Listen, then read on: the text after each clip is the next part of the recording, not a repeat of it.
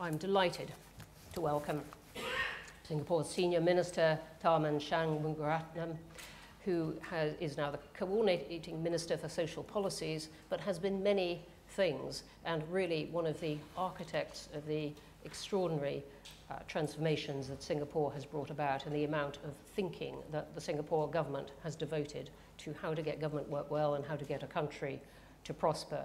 You spent your working life in public service, roles, I think it's fair to say, principally related to economic and social policies. You've been Deputy Prime Minister for 8 years, and Minister for Finance, Minister for Education, and also led the International Monetary and Financial Committee, the key policy forum of the IMF, for 3 years as its first Asian chair.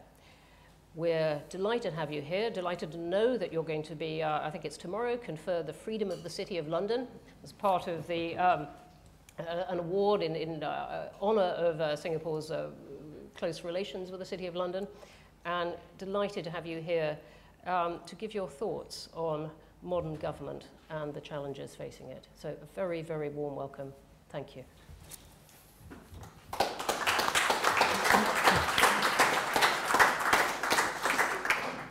Thank you very much, Bronwyn. Thank you for this opportunity, this privilege of addressing you. I should say immediately that I'm not going to be talking principally about the United Kingdom, obviously, and I hope I'm not a rude intrusion in present debates, but I'll be talking quite frankly about the problems that a whole range of societies face, particularly the most advanced societies, including the United Kingdom. Some of the lessons we're getting from around the world, some of the lessons that we should get from around the world, and I say that from a country that's continually searching for lessons from around the world, and a new way forward that offers the prospect of rebuilding confidence in the center of the political spectrum, because it's only confidence in the center of the political spectrum that's going to get us out of present difficulties and give a sense of optimism to the broad span of people in our societies. The basic problem we face, and it's interesting that you see this across a whole range of societies, is the loss of trust in both governments and markets, the loss of trust in the ability of governments and markets to deliver broad-based prosperity.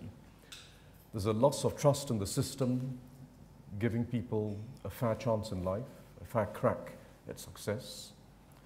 And there's also a loss of a sense of togetherness. And you see this across a whole range of societies. It's quite evident in the United States, it's evident in Europe, the main continental European countries, France, increasingly Germany. You see it in the United Kingdom.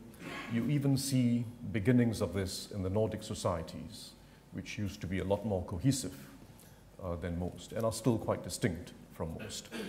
So that loss of trust in government, loss of faith in markets, and a loss of a sense of togetherness. There's good data behind this. Some of it is soft data from surveys, some of it is the hard data of what underpins people's perceptions and realities. If you look at the surveys, if you look at Pew Research, if you look at the Edelman Trust Barometer, these are the two major international surveys of trust. The picture is bleak. Across the advanced world, less than 50% of people have trust in governments to do even some of the right things for their countries. It's about 45% on average. 45% of people believe that trust government to do some of the right things. And barely 15% of people trust government to do most of the right things. And it's a picture that's roughly even across the advanced societies. I think a little better in Japan, a little better in Sweden, but it's really not a pretty picture. Importantly, this is not a recent phenomenon. It's not just Brexit, it's not just the latest government or administration in any particular country.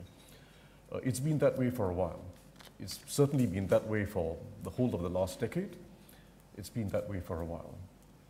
And we haven't focused enough on this ebbing of trust and confidence on the part of our populations.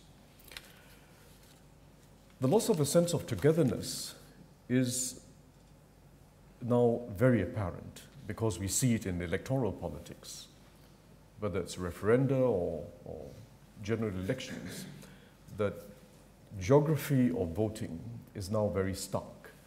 The difference in voting patterns between the leading cities, the ordinary towns, and the rural areas is stark. And when you look past the averages, particularly the averages in a first-past-the-post system, and if you look at divergences in voting preferences across a whole range of countries, that divergence, depending on whether you're in a leading, thriving city or a lagging town or rural area, is now a new reality, and it is not going away soon. You see it in France, you see it in the UK, you see it in, you certainly see it in the United States. You see it in Turkey. It's a phenomenon that we have to now focus on. Look past the averages, look past the aggregates, and look at the composition of votes and figure out what's behind it. Because people don't vote in an entirely fickle way. They do vote on the basis of a different experienced reality. And we have to try and understand those differences in experienced realities. Those are perception surveys, but they are rooted in an economic reality. The reality is we have had significant divergence in experiences across the populations of most advanced societies. Wage stagnation has been a fact in most of the advanced societies for a long period of time. In the United States for a few decades, in the UK for quite some time. It has been a very marked phenomenon of the last few decades. And I'll come back in a sentence or two to the issue of whether it's caused by globalization or technology, because at the core, it's not about globalization, it's not about technology, it's about our responses to globalization and technology. It's about policy responsiveness, it's about political responsibility. That's at the core of it. But whatever the case, we now have the legacy of a long period of wage stagnation and uneven distribution of incomes and wealth across a whole range of countries. And people have also lost faith in social mobility. In other words, quite apart from wages today compared to wages yesterday, do I have a chance of escaping my background? If I'm born with a disadvantage, do I have a chance of escaping that background? If someone else is born with advantage, does he or she preserve it for the rest of their lives? And the sense that social mobility is now a feature of the social and political makeup of the advanced world, is a feature of meritocracy and a feature of markets, that sense is no longer there. The faith in markets, meritocracy, and governments to be able to spur social mobility in each generation is no longer there. And the surveys are very clear. In the United Kingdom as well, your latest social mobility barometer shows that younger people especially, not just the very young, but even people in their 30s and 40s, have very little faith in people being able to end up in a position not determined by their backgrounds. Even compared to previous generations, because this is something that's in people's minds as well. They're concerned about mobility within their own generation, in other words, relative social mobility, but they're also concerned about absolute mobility compared to their parents' generation. And even there, the reality is half of all Americans who were born in the 80s have a lower income compared to their parents at the age of 30. And even if you could just compare those born in the 80s to those born in the 60s, you see a marked difference. There is a slowdown in lifetime incomes for the more recent generations. And that's a profound phenomenon because the whole experience of capitalism and markets was that each generation tended to do better than the past. And parents expected their children to do better than them, unless they started off very rich. But for most ordinary people, most middle-class people, those even with low incomes, you expect your children to do better than you. And that was basic to your faith in the system. And that's no longer the case for a large proportion of people. We can only address this if we focus not just on the relativities, which are important, but on having everyone also move upward. Absolute mobility matters. Absolute growth of income matters if we are to address the relativities and the inequalities. It is much harder to address inequality or to spur social mobility if the escalator is stationary, because you're then extremely anxious on a stationary escalator about someone catching up from behind you or someone in front moving further up and further away from you. We need a moving escalator where everyone is moving up, because that's the best way you can get the fluidity in society as well. That's the best way you accept that, well, some people are going to move ahead, some people are going to move down, but we're all moving up. It relieves a great deal of the anxiety of the broad middle. And one of the unfortunate facts of society is that people are not just concerned about those who are moving further away from them at the top. They're also concerned about people behind them catching up with them. There are very good surveys in the United States, for instance, about why the white poor and the white lower middle class is a lot more pessimistic than the black poor and the black lower middle class. And that sense that previous privileges are being eroded and someone else is catching up is a reality in society. And we can only tackle that if you have a moving escalator where everyone is moving up. And we have to bear that in mind in our basic design of economic and social policies. Be concerned about inequality, be concerned about social mobility, but the best way to tackle it is by at the same time having absolute growth of incomes and an absolute mobility that takes all people up towards something that they want to achieve better in life. The current situation is, I think, and I don't think I speak in too dramatic a way to say I don't think this is sustainable, socially or politically. It's the loss of trust, the loss of confidence, the sense of a lack of togetherness or solidarity is going to seriously undermine the quality of our democracies. We are seeing it already, but I don't think this is a passing phenomenon. It is undermining the quality of democracies in a way that will be unpredictable, but is very likely to end in a bad place. So we have to do something, and it requires a fresh and bold ambition at the center of politics, a fresh and bold ambition for the state that involves growing opportunities, but also investing in the social foundations of economic prosperity. Invest in the social foundations of economic prosperity, because that's how you don't just grow opportunities and grow an economy, but you spread opportunities and give everyone a fair chance of taking those opportunities and achieving a decent and dignified life. And it involves a few basic orientations, I would say. And I'd say orientations rather than specific policies, and I'll come to some policies in a short while. First orientation I would emphasize is the importance of investing upstream, intervening upstream, because all the major issues that are holding people back and leading to an uneven spread of opportunities and outcomes start early. Education, well, it starts with the maternal health and the earliest years in life. What happens in school? Healthcare. If you're a child that's obese at the age of 7, you're more or less obese for life, with a whole multitude of health problems that arise from that. Neighborhoods. If you don't intervene early to have people living in the same neighborhoods in some integrated fashion, if you don't intervene early to fix the broken window, things get very difficult over time.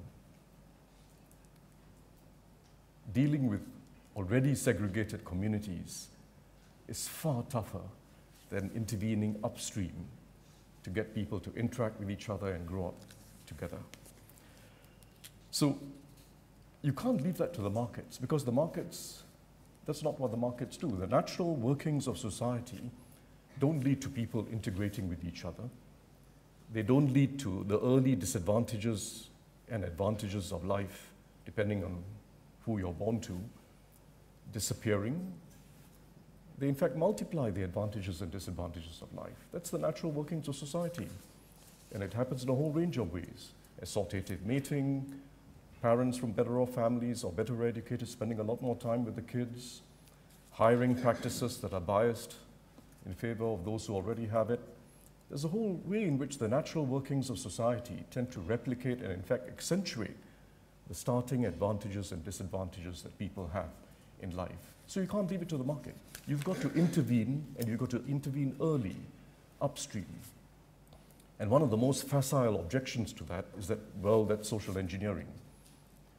And it's facile because actually the market does the social engineering, and the role of the state, the role of collective action and community, is to mitigate and redress the social engineering of the market. So don't shrink from early interventions. They are more effective, they're better value for money as well, if you're thinking as a finance minister, but most importantly, they give us a better chance of solving the big problems of the day. Don't expect the natural workings of the market to lead to anything better than what we've seen before, what we've seen to date. Secondly, I would say, we've got to pay a lot more attention in fiscal policy to public goods and the long term. There has been a drift in fiscal policy in a whole range of countries towards individuals rather than public goods, and towards the short term or the next electoral cycle rather than the long term. If you look at some good studies of the US budget, for instance, in the 60s, 75% of the US budget went into public goods of one form or another, infrastructure, schools, hospitals, transport, and so on. And 25% went in some form of benefits to individuals. Today, it's exactly the other way around, 75% individuals and 25% on public goods. That is inherently short-term. It solves immediate problems sometimes, but it doesn't lead to a better long-term future. And it doesn't lead to optimism. If you don't invest in public goods and people see that you're investing for the long term, it's very hard to get a more optimistic society. You get a society where people are constantly concerned about how much do I get compared to someone else. So that's the second important orientation we need in government, the importance of public goods and the long term. Third, I think we also need a new narrative, and I use that for want of a better word, a new narrative that goes beyond the traditional tired narratives of both the right and the left. And that must involve a role for collective responsibility and a role for personal and family responsibility. And we shouldn't see those as alternatives or some sort of binary option.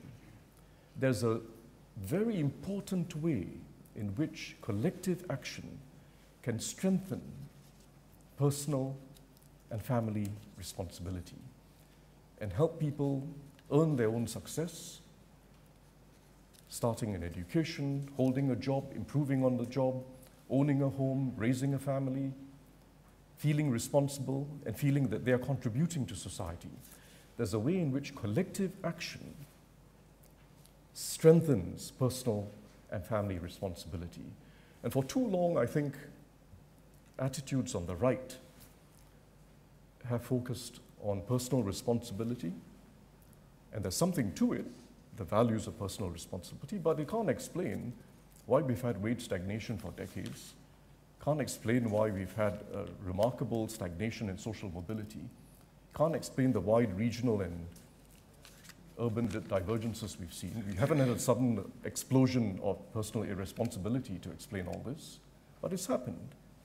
We need collective action.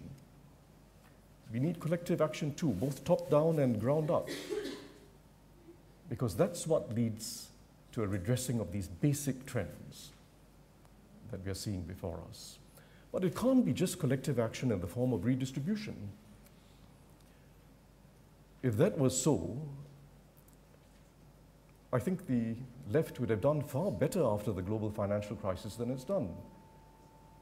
After all, you had an increase in inequality, you had some very inequitable outcomes, but the appeal of redistribution has, I think, run its course. You do need redistribution, of course. You need progressive tax policies and you need a fair way of distributing benefits. But it's how you go about allocating benefits that is critical. And we've got to move away from thinking about redistribution towards thinking about regeneration, social mobility and regeneration, because that's about growth. It's about opportunity, it's about potential, and growing potential through life. And that's a basic reorientation that has to take place within social democracy. Don't leave it to the market, but don't think it's simply a matter that can be solved by redistribution. It can't, and people don't believe it. And finally, and I know this appeals a lot to the work you're doing in the Institute for Government, we've got to combine moral purpose, that relentless desire to root out unfairness and to give everyone a fair chance. Combine that moral purpose with a search for practical solutions. Constant experimentation, constant learning from the evidence, both in our own countries and abroad. Combine moral purpose and practicality. That's what's sustainable. And that's what will allow us to find policy options that are expressions of this desire on our part for fairer societies. And finding those policy options is not such an easy matter. It requires experimentation, it requires correcting the cause, it requires a continuous search for efficiency, and it requires listening to people all the time to find out what they feel about policies. I'm going to go very briefly now through a few policy spaces that express this attitude, this orientation that I feel has to be given energy at the center of politics. The first and the most important is growing opportunities through life. I've spoken about the criticality of intervening early. It's now a truism. The first few years of life are critical. In fact, the prenatal period is critical, followed by the first few years of life. And we've got to find new ways of going about it. It's not about sending infants into school, although infant care is important in a local neighborhood. It requires a new modern village to raise a child, with professionals, psychologists, carers, coaches, parents, and volunteers. And we've got to try different ways. We're trying several ways in Singapore. I know you're trying some ways in Sure Start in the UK. But it's critical that we intervene early. Schools, unfortunately not the greatest strength of, the public school system is not your greatest strength. It's an abysmal failure in the United States, and it's a failure across a large part of continental Europe as well. If you look at the PISA results that are well known, well publicized, PISA or the equivalent international surveys like TIMSS, you notice that all the countries at the top, both for top average performance, but also top peak performance, are countries with public education systems as not only either the large anchor in the system or universally public. Singapore is public, Finland is public, most of the East Asian countries are public. They're public school systems. And it's when your social elite goes to public school systems, and when you have systems of admission into public school systems that people feel are fair, and when you distribute a high-quality teaching workforce across the school system, that you get those high averages, and you also get high peaks. But it's just such a startling exhibit that if you look at the countries at the top of the PISA tables, They're countries not driven by private and public systems together with private outperforming public. They're public school systems. And that's the first primary lesson. Don't lose faith in the ability of public school systems to provide for social mobility, but also excellence. And it requires thinking hard about how we run those systems.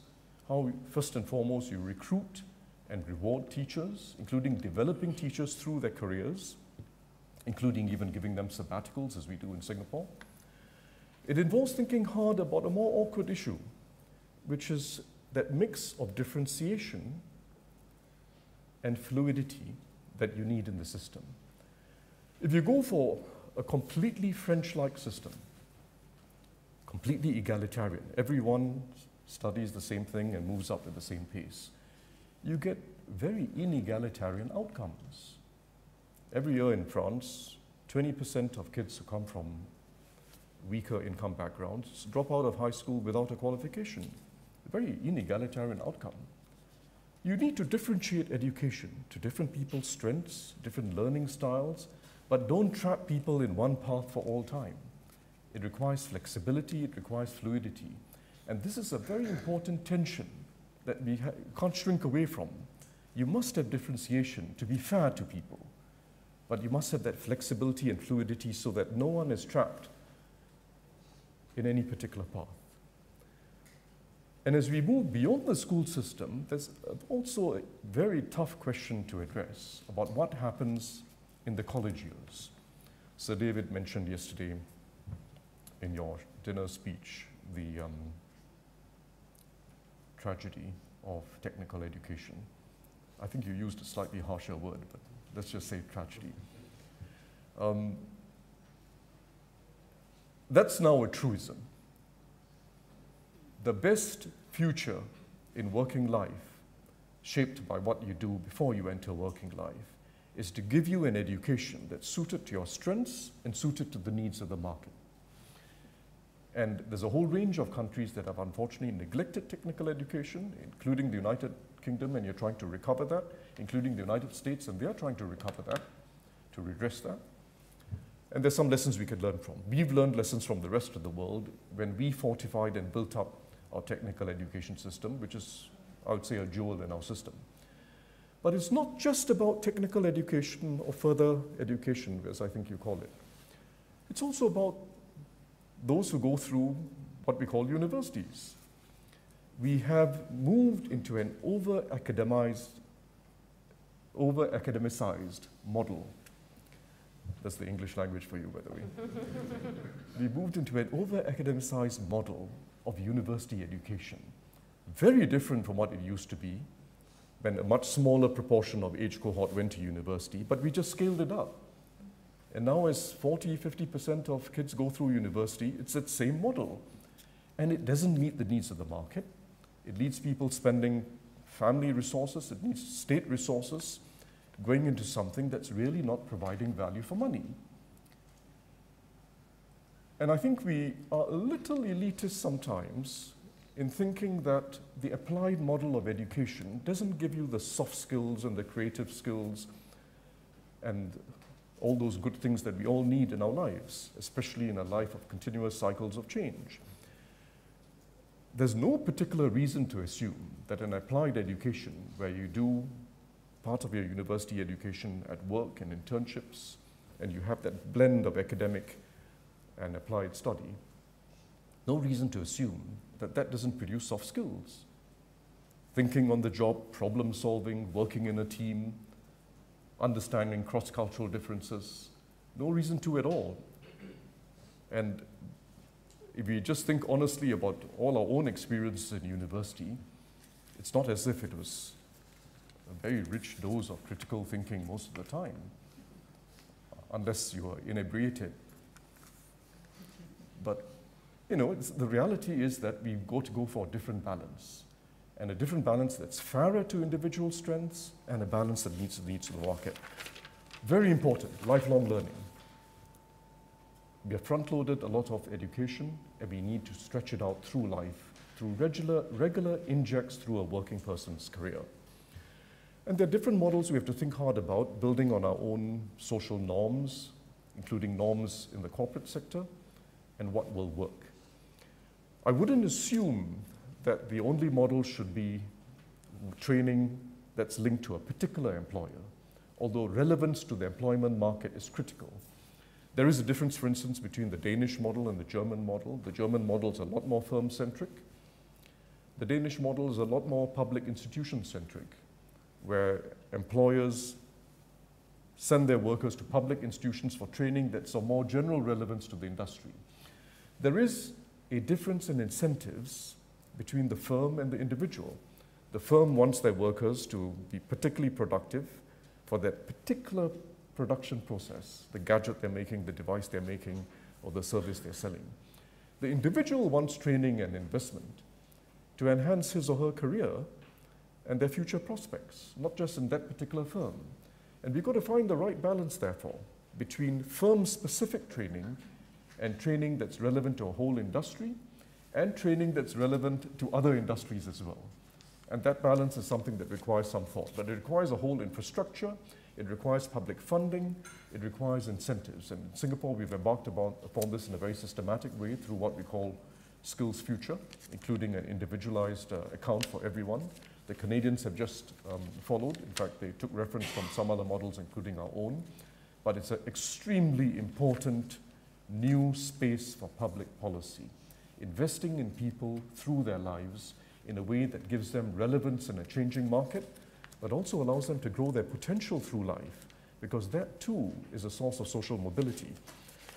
Next, and Bronwyn, I'm going to be much briefer in the remaining three. So the next challenge is that of shaping inclusive neighborhoods and addressing regional disparities. Inclusive neighborhoods are, to be quite frank, the secret sauce of Singapore's social and economic model. And I've explained why it's critical to think about this afresh, about what we do upstream, rather than wait for the broken windows to multiply or wait for the neighborhood to be defined as underprivileged, wait for ghettos to be formed, and wait for segregation to be not just a physical reality, but part of people's minds. You have to intervene upstream, which is what we did in Singapore. And we did it through publicly developed housing estates. More than 80% of Singapore lives in publicly developed housing estates, but owned privately. In other words, you buy your own apartment for a 99-year lease. As a result of it being publicly developed, there are no gates and fences. So most of Singapore, vast majority, live in public neighborhoods with no gates or fences. It's shared property. Everything, the parks, the children's playgrounds, the eating facilities, the transport, everything is public. And what we did was to design the neighborhoods to integrate people across socioeconomic class, from the poorest to the upper middle class, because 85% of the population is in public housing, but critically too, across ethnicity, having people of different ethnic backgrounds grow up together. And it requires some intrusive rules, where the market and market pricing reflects the fact that every neighborhood must have that mix. And if there are too many people of one particular ethnicity, the market has to adjust, and we have to wait for others to bid for the flat in the open market. But without that intrusive policy, we would not have achieved the degree of social harmony that we have in Singapore today, and avoided the very large problems that we see elsewhere. And I would say it is not more intrusive than some of the things that you're now having to do in other societies as a result of the gulf that we're seeing between people. So think hard about that. Robert Putnam, who placed a lot of emphasis on social capital, well-known American sociologist, in his more recent book, I think it was 2015, called Our Kids, which was really about how our kids had become us and them rather than our kids. the single most important explanation he had for what has happened is that kids are growing up separately in segregated neighborhoods, and therefore schools where composition is also segregated. How you grow up, either together or separately, shapes so much of the way you view each other through life. It's critical. But there's another fascinating point about this. When you mix people up across socioeconomic group, ethnicity, and so on, you avoid any neighborhood being disadvantaged. You have disadvantaged people in Singapore, you have disadvantaged families in Singapore. We try our best to help them, but there's not a single disadvantaged neighborhood. And that had meant so many things, including the fact that home equity appreciation across Singapore is roughly equal. The poor who are getting heavily subsidized flats to own smaller apartments, which they own, have seen a rate of home equity appreciation equal to, in fact a little more for some reason, but equal to, let's say, that of the larger apartments owned by the middle class and the upper middle class, and in fact faster than even private property in Singapore. So mixed neighborhoods also produce that outcome of an equal appreciation of housing wealth across society. And you get that for free, not out of the budget. It didn't require continuous annual subventions out of the budget to give people a home equity uplift. It came out of urban design. If you get urban design right, social urban design, it produces a social asset and an economic asset. And I'm talking here about the economic asset in the sense of equal home price appreciation. The other critical issue of managing place is that which the larger societies face. But there's some way in which we are learning lessons from cities around the world. We are a small society, geographically very small, just one city. But we've learned lots of lessons from other cities on the whole issue of how you can ensure continuous regeneration. And I think addressing the problems we've seen socially and politically, which I spoke briefly about earlier, requires an economic solution. It requires economic regeneration. And we've got to make the most of what the economists call, in a somewhat fancy way, the economics of agglomeration, which is how when you get clusters of firms who are specialized in the same area or along the same supply chain, it becomes far more efficient. Customers go to them. You develop skills and capabilities together, and productivity growth and wage growth tends to be faster. So the economics of clusters and agglomeration offer great potential. But by definition, it can't be every town, because you need some economies of scale and you need some specialization. So it can't be every town. But we must make sure that in every region, you've got that bright, dynamic cluster in every region, so that even if the young people that move there and their parents or grandparents are living somewhere else, they all feel they're part of that region, and that region is still doing well, because Leeds is doing well or Manchester is doing well. And you see this in some parts of the United States. The Rust Belt is not a completely barren economic landscape. There's some parts of the Rust Belt that are doing extremely well. You see it fascinatingly, by the way, in Japan. Japan has avoided the extremes of populism. Its politics is quite different. And you notice that in Japan, that they have a deliberate strategy of making sure that every region in Japan, it's quite a large country, has a city that is given additional resources, that is specializing, and that is rising. Fukuoka in the southern island of Kyushu, thriving now as a new bed for startups. Okinawa, further south, somewhat neglected in the past, now being developed for agriculture, including new modern agriculture and tourism. Kyoto, doing extremely well, is not just a center for tourism, it's a center for medical research and manufacturing, including medical devices, and so on. And what we always viewed as a bit of an oddity in Japan, even an inefficiency, that its political system accorded excessive weight to the areas outside Tokyo and to the rural areas, a bit of gerrymandering and so on, but excessive weight to the rural areas. has actually led to a continuous flow of resources throughout the country. So if you travel around Japan, you don't come across depressed towns and cities because everyone keeps receiving something, and there's something to think about there. How do we ensure, not through gerrymandering or the wrong sort of politics, but how do we ensure that at the center of politics, we are concerned about the regions and concerned about towns that have gone into depression and don't allow for some sort of social hysteresis to develop, where the problems get knottier and more difficult to solve over time. It can be done. Japan is doing it. Spain is now trying to do it as well in Bilbao, in the Malaga Valley, in Andalusia, which was long neglected, in Galicia, which is the northwestern region. You've got sparks of new dynamism coming up. So that's a critical issue that we all have to think about in larger countries.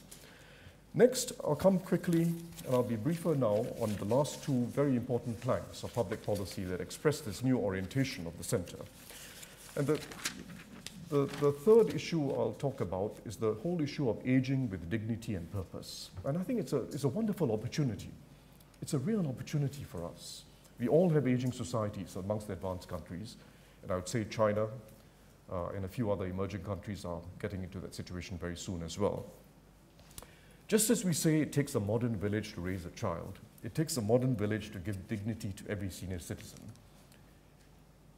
It's not just about state benefits, it's about how we organize healthcare, how we organize social care, how we develop an urbanism around the senior citizen so that they're up and about, they're active, and they're contributing to the community.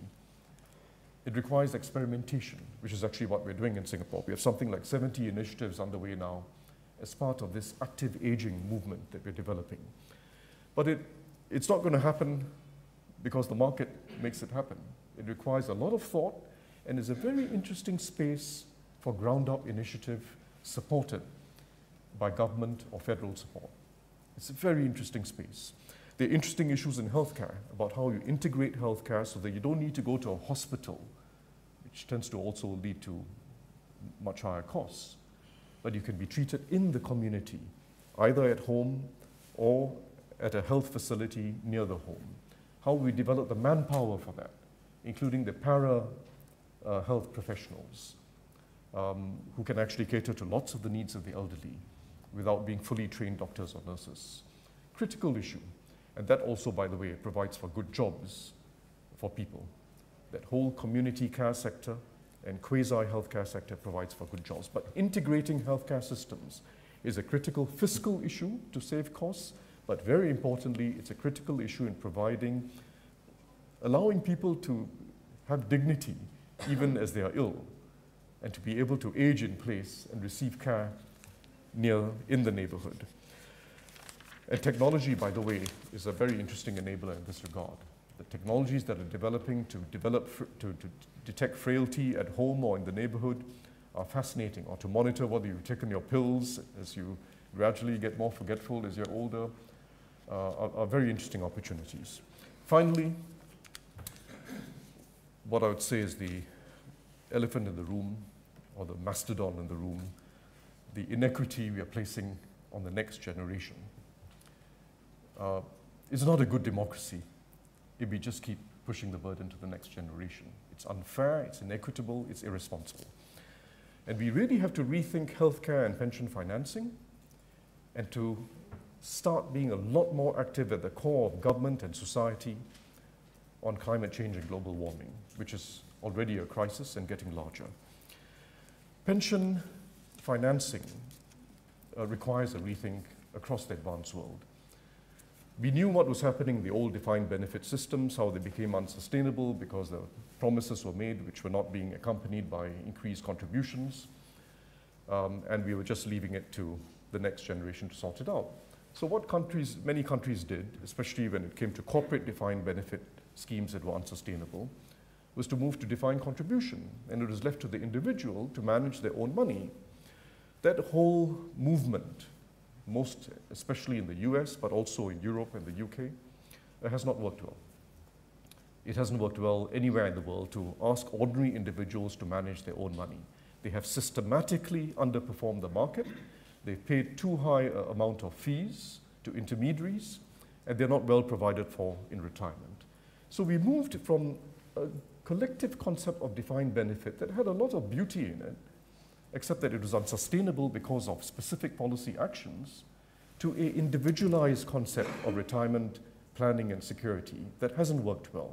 And we've got to bring the collective back into defined contribution systems, fully funded, but collectively invested and collectively managed, get rid of all these big fees, and don't place an unrealistic burden of responsibility on individuals to be able to manage and make the right decisions. Few individuals anywhere in the world can do that well. Healthcare financing, very sensitive issue. I know about the debates you're going through here, and I know about the tremendous affection that people have for the NHS, which has really achieved a lot. And you see the same thing in Europe, the benefits of a universal healthcare system. But there is no free lunch. There's no such thing as free healthcare.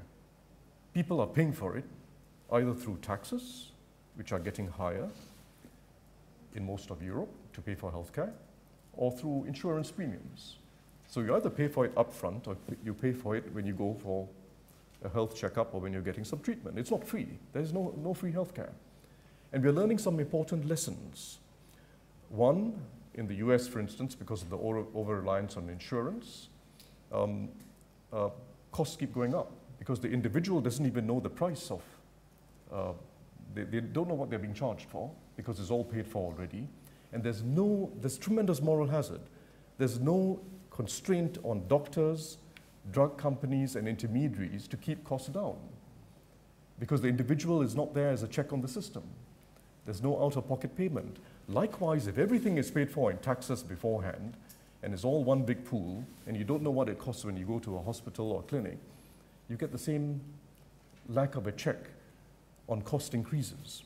And we have to be concerned about cost increases and value for money.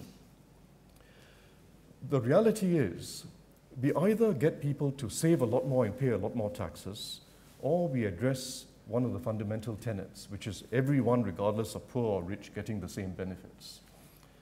In the UK, interestingly, and I was reading an interesting report by the Institute for Government, when it comes to social care, or what we call long-term care in some countries, the fact that towards the end of your life you need a lot more care because you're physically infirm. When it comes to social care, the UK accepts that there has to be means testing. In fact, most people insist on it being means-tested privileges, where the rich don't get the same benefits. But the same logic or thinking doesn't apply to the NHS. And all I'm saying is this: we have to make choices. Different societies will make different choices, but there is no free lunch. Either people pay more taxes over time as more people age and the burden of paying for overall healthcare costs goes up, or you change the shape of the slope so that the proportion of taxes and benefits that different people get varies more significantly. And we have to address that in the interest of equity and in the interest of not postponing the problem to the next generation, because there are going to be fewer of them in the workforce compared to the number of pensioners, and we shouldn't assume that they are all going to be doing very well in their jobs and wages are going to be rising the way it rose through the 60s and 70s. So it's a fundamental issue that we have to address. So I've spoken about 4 policy areas where I think there's this space for providing for growth and absolute mobility while tackling inequalities and tackling the divergences between different people and different regions. I spoke about it in context of growing opportunities through life and spreading them. I spoke about it in the context of addressing the issue of integration of people in neighborhoods with some serious social and political priorities that have to be addressed, and addressing the issue of declining regions. And I've addressed the issue of aging with dignity and purpose, which is, I think, a big opportunity for most of our societies. And finally, avoiding the pretense that we can postpone the problem to the next generation, which will be inequitable and irresponsible. And the politics of the center has to be square on these issues. has to be serious and square on these issues. And we've got to invest energy into this new spirit of collective responsibility to support personal responsibility. Thank you very much.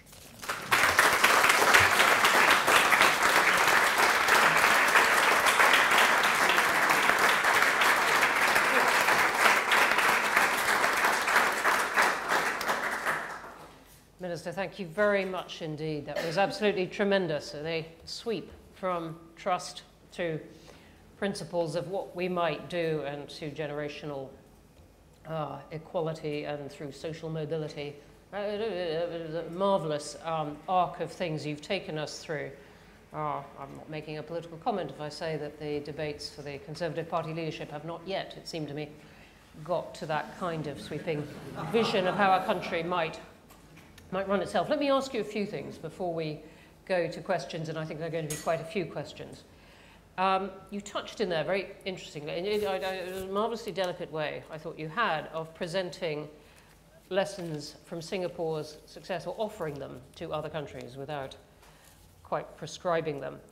But you mentioned in there, I mean, discussing neighborhoods and so on, the question of intrusion, as you put it, of the government's role in really actively shaping things. And obviously, in the debate in the UK, whether the UK might be a new Singapore when it leaves the EU and so on, is one of those things that is recurrent. And then people move immediately to the question of whether the UK, is so different from Singapore, indeed, whether other countries are so different from the very particular characteristics of Singapore, that those lessons just don't cross borders. And I wondered if you could dwell a bit more on this, because if you go back to what I was saying at the beginning about the UK, we've had, almost opposite from a more hands-on state, we've had 20 years, as I was describing at the beginning, of more devolution, pushing powers down to local level, and obviously have a culture and legal constitutional system here of a lot of freedom, of property rights, and indeed, picking on one of your other themes, people to educate their children as they like. And it's a big, complicated country spread out over many different regions. How much do you think the kind of recipes that have worked so well for Singapore, with all the kind of thinking behind it that you brought that, how much could they actually be transported, say, to Britain? I would say, and I say this also as speaking from a country that has borrowed lessons from abroad, we very rarely can literally transplant them. But the ideas and the orientations are quite instructive to us. And in a whole range of areas, apart from what I mentioned about integrating neighborhoods, where I think it was much more of a Singapore innovation rather than something we borrowed from abroad. But in almost every other sphere, we've really borrowed and adapted lessons in a way that suited us. When I look at the big issues we face today, including in the United Kingdom, I think there are lessons everywhere to be drawn, including within the UK itself. I find it fascinating how some of the places that were sort of written off in the UK 20 or 30 years ago are coming back to life, and it's typically some sort of local action that's taking place. Employers feeling responsible, not just to move around and find the most efficient location within or outside the UK, but feeling responsible to develop capabilities where they are. If you look at the differences between the Northern Europeans and many other advanced societies, I think there's something to be learned. There's something about the German Mittelstand that's not just about short-term efficiency, but about staying with your people and developing the mostest in them. There's something about, it's a different shareholder model, it's a longer-term orientation, it's somewhat more patient, but there's something to be learned from it. There's something about the Swiss model where employers take as their responsibility first and foremost, without even thinking about the state, their responsibility to invest in training. And even if they lose a particular worker to another firm, they know that what goes around comes around and everyone gains. So there's something to that collective approach that's developed over time in different societies that can be borrowed. So if there's something similar between the Singapore and UK approach, is that we are both rather open. To date, we've both been, Singapore has no choice but to be open, but I'd say the UK is one of the more open of the advanced countries. It likes international trade, investment. It likes finding a way to compete in the world. Where we've been different is I think we've invested more significantly in what I call the social foundations of economic dynamism. And we've gone for more upstream investments. So if you like, that's an approach. Like education. Education, early healthcare, neighborhoods, that's an early investment that's critical for a society as a whole. I would say that's a public good. So I wouldn't call them lessons because we didn't invent it in Singapore. It's just that we've done it and we've done it consistently and tried to improve it over time. But the tabloid rendition of Singapore as some sort of free market paradise, what do they call it? Singapore on the Thames, is it? Is just fanciful. We are a market economy, but with the government taking responsibility together with community to invest in the social foundations and not be embarrassed about it. Responsibility and the power of the government to tell people, for example, you are going to live in mixed neighborhoods. Yes. Yeah, which yeah. It is not an exact parallel here. Yeah, it's better than having to arrest them en masse and imprison them further down the road. The future, no doubt, awaits our currently divided country. Let me ask you some other things about aging. And in fact, you and I first met at a discussion about aging and lifelong skills in Downing Street. You talked about aging with dignity. Does that also come down, given the fiscal pressures you were talking about, does that also come down to aging with work as much as people can? So you're quite right, and I should have emphasized that when I was speaking as well. We have to re-envision work for the 21st century. We have to re-envision work for the next 2 decades. Retirement age is an obvious issue. We're all discussing it, and we've started a debate in Singapore on this. We have to move the retirement age. But it's more than just retirement age and legislated years.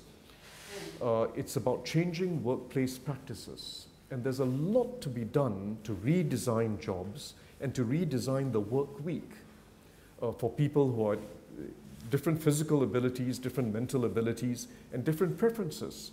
But the idea that people should stay active through their 60s and if possible in their 70s will become a norm before long, and we've got to make it possible. So it's not just a drudgery, not just being forced to work because you need some additional income, but you feel you're contributing, and you feel you're still learning. And the Skills Future program that I spoke about, we deliberately didn't limit it to just working adults. So it's available to people. It's everyone. Right up to the end of life. And even if they're learning it late in life because they're trying to develop an interest, I think there's some positive coming out of that. For people to stay active, it helps their health, and it creates a better local community as well. You slid, and sort of the same theme, you slid in right at the end of your talk, the notion born of arithmetic projections of means testing the NHS. More provocative, I'd put to you, than anything Donald Trump said in his visit. Is that something you think the UK should think about? So I did add very carefully that each society has to make its own choices, but all I'm saying is there is no free lunch. There's no such thing as a free NHS. People are paying for it. There's no such thing as a free French healthcare system. People are paying astronomically for it, by the way, with very high VAT and income taxes, and also there they've got a payroll tax that's dedicated to healthcare. People are paying for it. So the question is it being paid for equitably? That's the question. Who's paying and who's benefiting? And just as you've addressed, I think very forthrightly in the UK, for social care, the need for means testing, so that with limited resources, the benefits go to those who need it the most. There are some issues that have to be addressed for NHS. It may well be that in the UK, you might decide to stick with universal benefits, if that's the political choice, and if that's what people want, but accept that it comes with a cost. And you can't pass that cost on to the next generation. You just have to be square about things. If you ask me, when Aneurin Bevan embarked on the NHS following Beveridge's recommendations, and went for universal healthcare, with everyone getting benefits. First, there was a context, the war. There was also a belief that with universal healthcare, society would get healthier, and healthcare costs would go down over time because people would just live healthier lives. It just turned out to be wrong. It just turned out to be wrong, and the demographics was not built into most conceptions of the welfare state either. The demographics of the fact that there's a bulge of people that's going to enter their retirement years and their older years, and there are going to be fewer people in the workforce. So I think long-term thinking has to be part and parcel of the thinking of the center of politics, where you think not just for this electoral cycle or even this generation, but you think about equity across generations. And whether it's the NHS or any other issue, you will have to, there'll have to be a social choice. And I'm not at all it's far too simplistic for me to suggest changing it in the NHS, but what I can suggest is there's no free lunch, and you've got to be square about it with people. Who's getting the benefits and who's paying for it? Finally, I must ask you, because it's breaking news, and Singapore UK news is not often does not often come right to the top of the news feed. But the Scott Whiteman, who's the High Commissioner, the UK High Commissioner in Singapore, just leaving, has made remarks picked up by Politico, saying that Singaporean ministers are mystified as to how our political leaders have allowed things to get to this pass. I wondered if you thought that was an accurate picture. So fortunately, I haven't read the report. But I would say, and I'm speaking here not to lend support or credence to the report, it's some sort of leak, I suppose. But the British friends I have are worried about the future. But there's also a sense that one way or another, Britain will eventually coalesce around a future that is going to allow it to thrive once again. I think it'll take some time to go through this transition, though, whichever transition it is. And the key priority, if you ask me, is not merely economic. The key priority is political. It's about bridging the divisions that have been created. And I think you're able to, with the right leadership and the right orientation at the center of politics. The British people haven't completely lost that sense of pragmatism and doability of things, in my opinion. So I'm not a pessimist for the long term, but there's going to be a very tough journey. I'm offering that as an opinion. And I'm going to borrow 2 or 3 minutes from the coffee break, and let me just take 2 questions quickly. All right, there's one right at the back, quickest one. Thank you. Chris Simmons from the University of Nottingham Institute for Policy and Engagement. I just want to go back to the start of your presentation, where essentially you said that the current situation isn't sustainable socially or economically, which I agree with, but your solutions seem to be largely predicated on the idea of absolute increase, absolute growth across the board, and to use your metaphor, with the moving escalator that everyone needs to be on. And then at the very end, you mentioned climate change. And I guess I'm not the only person that's sceptical as to whether, in a world of finite resources, it's actually possible to tackle climate change without addressing current levels of consumption. So I guess my question for you is, do you think it is possible for everyone to be on that moving escalator that doesn't get off on a floor marked climate chaos? And if not, what does that imply for your analysis? Thank you very much indeed, Chris. So first, just to express myself more clearly, just absolute mobility and a moving escalator alone is not good enough. But that's the way in which we're going to have the most resources and the most optimism in society to address the relativities as well. Inequality is important. Social mobility is fundamental. And if you think about those 4 pillars of policy I was talking about, a lot of them are basically about giving everyone a fair chance in life regardless of where they start from. And neighborhoods do matter. And all the studies show that neighborhoods matter greatly in social mobility. Education matters for very obvious reasons. So giving people a chance for a dignified and decent life and allowing them to contribute doesn't come easily if society is static and if the economy is not growing at all. Because then you're just having to take an opportunity away from someone else. So it's critical to maintain the overall dynamism of society just as we address relativities and divergences.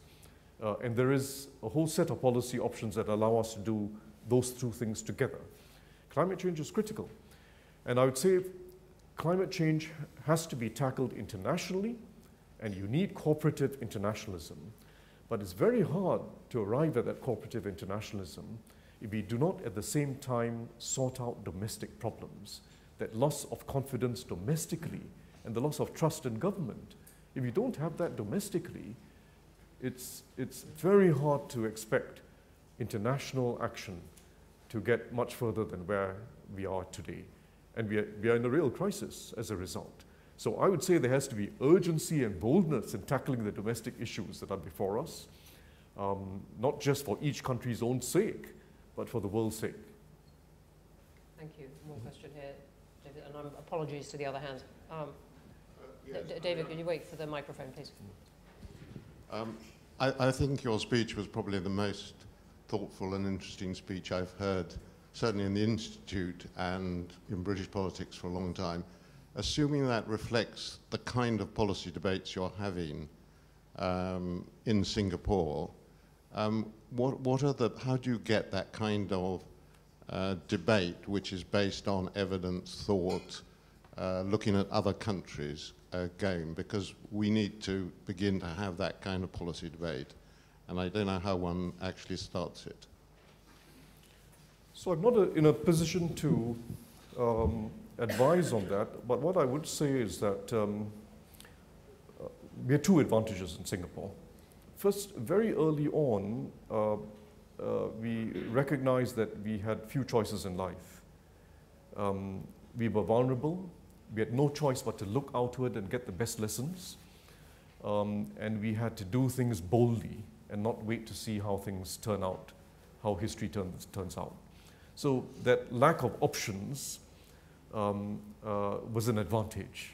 Yeah. What seemed to be a disadvantage was really an advantage in terms of an orientation in government and society. Second, I think the founding set of leaders, Mr. Lee Kuan Yew and his colleagues, Dr. Goh Keng Swee and some others, instantly a few of them studied in Britain, from the very start had that long-term orientation and an orientation that was both fiscally prudent, in other words, don't pile up debts for the next generation, but settle things now, but also created a political culture where you told people quite squarely what was what. And over time, I think the body politic itself started thinking that way. We are not immune to populism, and it could easily happen in Singapore.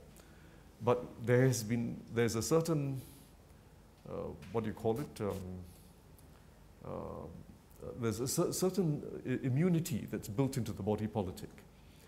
A certain suspicion that ordinary people would cast on anyone who promises something that sounds too good to be true. It may not last, but I think it's a real asset to have just developed that in the body politic. So we're not unique people. We're the same people as everywhere else, but we've got that asset of people being suspicious of easy promises. And it helps a party that's a broad tint to keep talking about the long term, keep talking about the trade-offs and the social choices we have to make. So, yeah. On that, we're sadly going to have to stop. We clearly could go on for a long time. It's been an incredibly stimulating talk and brief discussion that's followed. Thank you for the questions, and can you join me in thanking Tharman Shanmugaratnam?